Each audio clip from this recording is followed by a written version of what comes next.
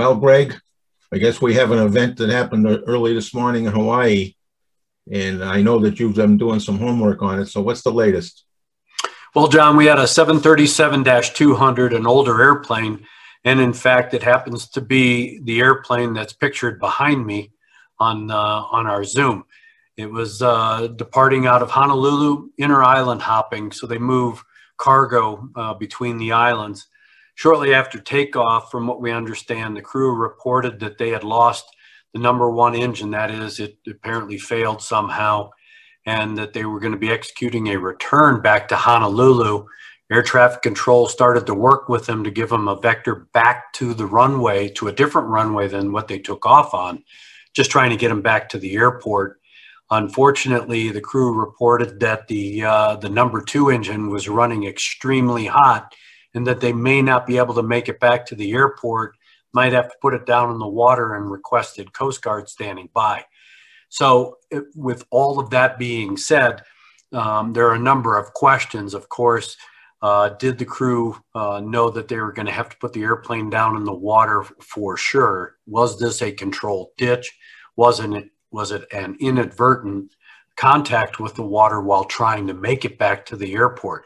This occurred during the hours of darkness, so that, of course, complicates things, makes it a little more difficult to judge at least their altitude and, of course, their relationship to the airport, other than by looking out the window, looking at runway lights and things like that. With the mechanical malfunction or failure, or a possibility of some sort of fuel issue, John, having worked around airplanes and running high temperatures and jet engines and that kind of stuff, the crew reported that they lost an engine. Okay, one engine is foreseeable in the fact that it could be a mechanical malfunction. It could be some sort of fuel-related issue with the fuel system. It could be a number of things that cause that engine to actually fail. But then when you have an issue with a second engine, now you have to start looking at commonality. And given the fact that they reported that the second engine was running at very high temperatures, which of course is well out of the norm, from that perspective, what do you think is going on?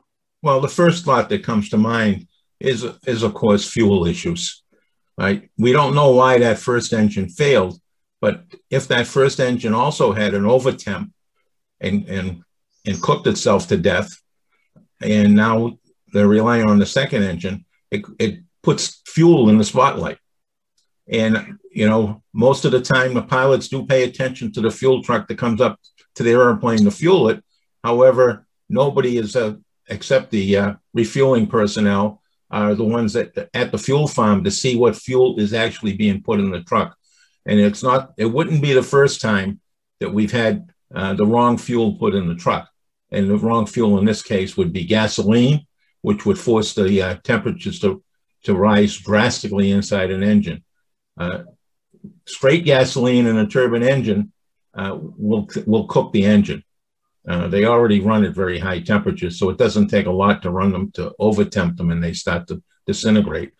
But a blend of Jet A fuels, the normal fuel, and gasoline, depending on what the mixture is, the engine could run for a little while before it overheats. So that would be the first thing to come to mind. Fortunately for the investigators, we're going to have a surviving crew. So sometime next week, they'll probably get a statement from the crew to start looking at it. This is going to be a little complicated because the airplane is going to be in deep water. When you get off Hawaii, just a mile or so, the water can get to be 6,000 feet deep. So yeah, they're reporting that this airplane may have gone down about 2.5 miles from the runway. So that could be in deep water like you're talking about. Now, you were mentioning gasoline. We're not talking car gas. We're talking avgas. Well, it could even be car gas because they also have tanks in the fuel farm that have automotive fuel in as well. Okay. So are you going to have the same effects if avgas gets mixed with the Jet A, as if you were to mix car gas with Jet A? Yes. Well, so avgas and automotive fuel come from the same cut of the barrel of petroleum. The additives they put in them are different. Right? So either way, that automotive gasoline burns hotter than kerosene. It's lighter on the barrel, towards the top of the barrel of oil. So it's highly volatile. It burns much hotter than kerosene, and it ignites a lot easier. So that right on the top of the list for any investigation is going to be the fuel, given the circumstances that are known right now. So I would be very surprised if the NTSB, as soon as they heard that what was going on, or the FAA as well, who's right there, they were over there and impounding the fuel truck. And I understand now that the board is going to send a team of at least 7 people. Boeing and the FAA, I guess, are standing by to see what the coordinated activity is, exactly when they're going to end up going. There are COVID policies still in place in Hawaii, so they've got to meet those requirements. The requirements change on July 8th. So it'll be interesting to see if they get an exemption or something like that so they can get the team out there now. One of the other things that I've been thinking about is they're going to have to really dissect the crew's actions. Were there any telltale signs that something was going wrong actually before they took off? As you were talking about, you're mixing, possibly gasoline or avgas with Jet A. Yes, of course, there's residual fuel in some of those lines, but depending on when they started, how long they were taxiing and running the engines at around idle and things like that, the burn rates and things like that. Would there have been any telltale signs that something was going amiss on the ground before they actually took off, or even during the takeoff roll? Was there anything that they noticed in engine parameters that may have tipped them off? Well, interestingly, that this airplane is so old. Take your holiday as seriously as British Airways Holidays takes your holiday. So ditch your desk, set your out-of-office on, and unwind on the white sandy beaches of the Dominican Republic.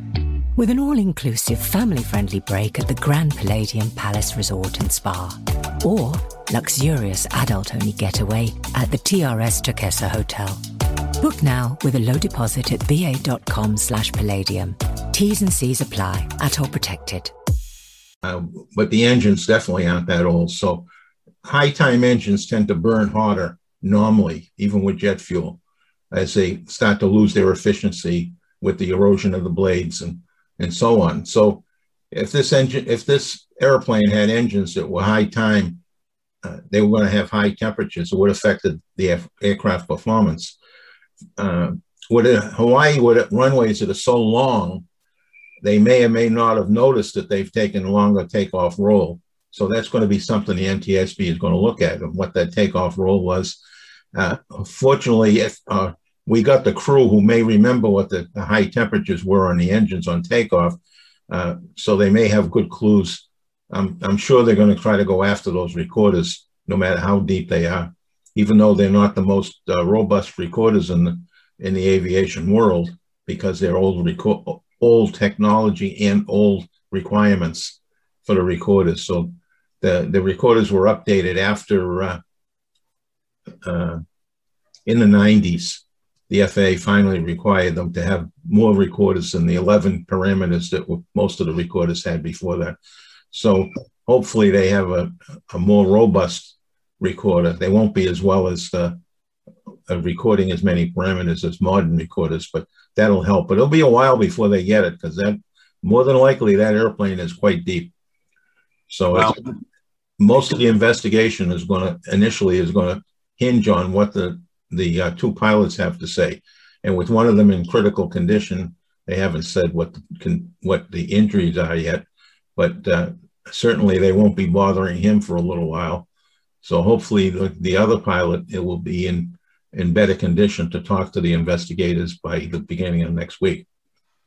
And I would expect that the board is going to start, or at least there's activities that have been started to collect fuel samples from the truck, talk to the people who did the fueling, and really track back the movements of where that fuel, if fuel is in fact the cause, or at least a serious contributing factor in this event, its whole history from the time it came out of the ground and the fuel farm through the truck into the airplane or through an underground fueling system. So yeah, fuel is going to be a number one area to look at for investigators, but you still can't rule out some sort of common mechanical malfunction or failure. So the investigation is going to be continuing, and we, as the flight safety detectives, John Gully and Greg Fife, will be following the information that we get, as well as that information that is publicized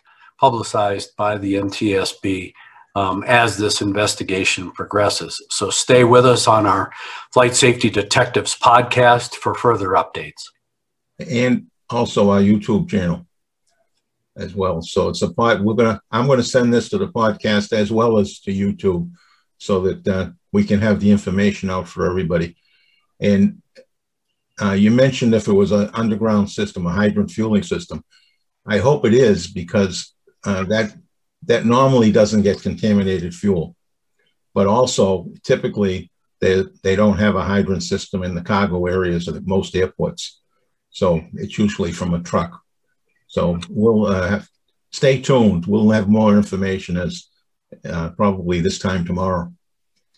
Yeah, and I know that other than, wrong fuel, that is avgas or auto gas, mixed with Jet A, water contamination is always a concern as well. So the board will be looking at a variety of things related to the common system of both engines, and that is the fuel system. So, John, we'll stay up with it, and we'll keep the folks updated on our Flight Safety Detectives podcast and videocast on YouTube. Okay. And as always, folks, those of you who are flying your general aviation aircrafts, fly safely.